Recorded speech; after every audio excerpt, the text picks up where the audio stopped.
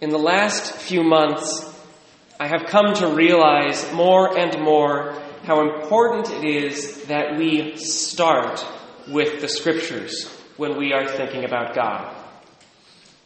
Most of us, myself included, start with something else. Maybe we start with the catechism or what we learned in Catholic school. Maybe we start with popular spirituality or with our political dispositions. Maybe we start with some image of God or Jesus that we are really attracted to. And then, for most of us, we find those portions of Scripture that support our starting point.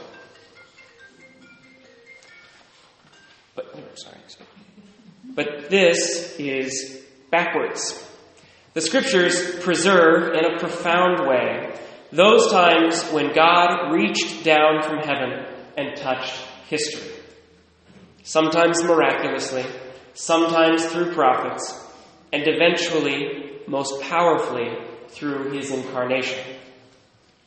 If we want to know who God actually is, we need to start with these events and these moments, because they are the raw data from which we are left to draw our many conclusions.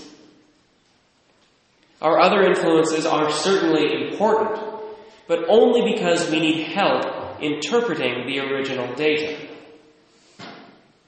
Instead, it is essential that we start with the actual inspired Word of God, and only then try to interpret it.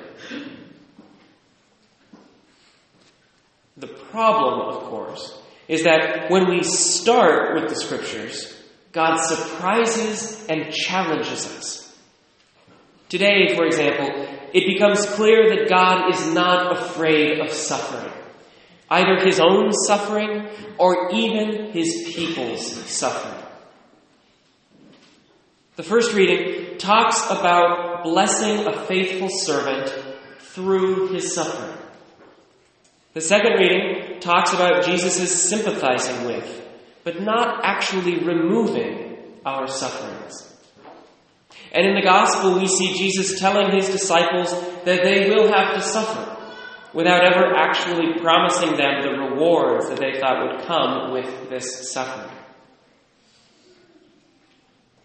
No, the more we read Scripture, the more we realize that God never once promised his followers that they would be free of suffering.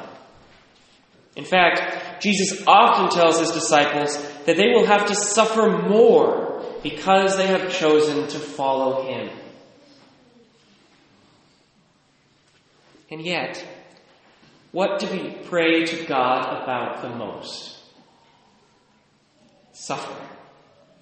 We ask to be free of physical suffering from illness or poverty, to be free of emotional suffering from family problems or difficult situations, to be free of spiritual suffering from dry prayer or doubts about faith. We are continually asking God for something that he never actually promised us. This is not to say that we should not pray about these things. We certainly should. Above all else, God wants our hearts. And so we should always bring him whatever is on our heart. He wants to know. He wants to be with us and walk with us and comfort us. But this doesn't mean that in every case he is going to remove our suffering.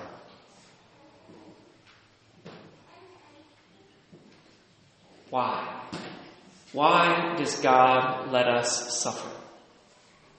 He didn't plan on suffering. He did not create the world with suffering. Suffering was introduced when we upended creation with our first sin. So why does God not recreate the world? Or why does God not remove suffering from the world we find ourselves in? The best answer that our Catholic faith has come up with is that suffering comes from two places.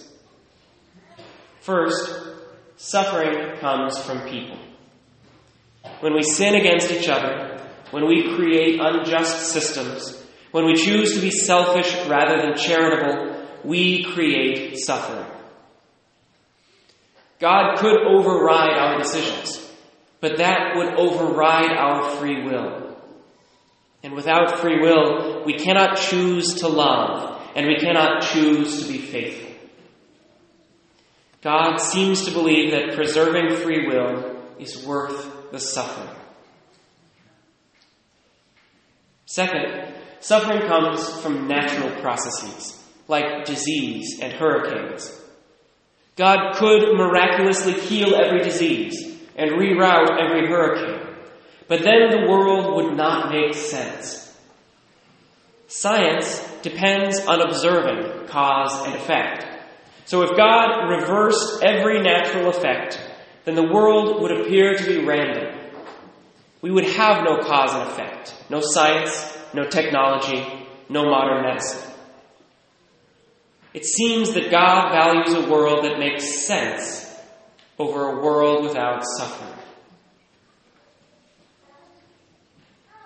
And yet, even if we can begin to explain why God does not remove suffering, it still feels unsettling that God would allow it. The idea still challenges us.